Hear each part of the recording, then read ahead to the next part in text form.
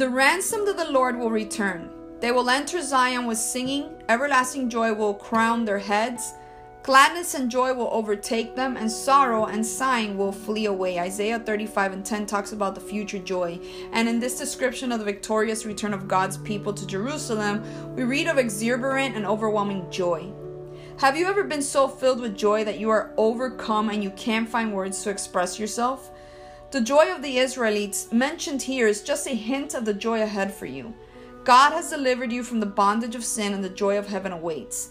The sorrow and sighing that fills your heart now will end one day. You will be overwhelmed with gladness and joy, and the pain and discouragement of today will officially be forgotten. I can't wait for that.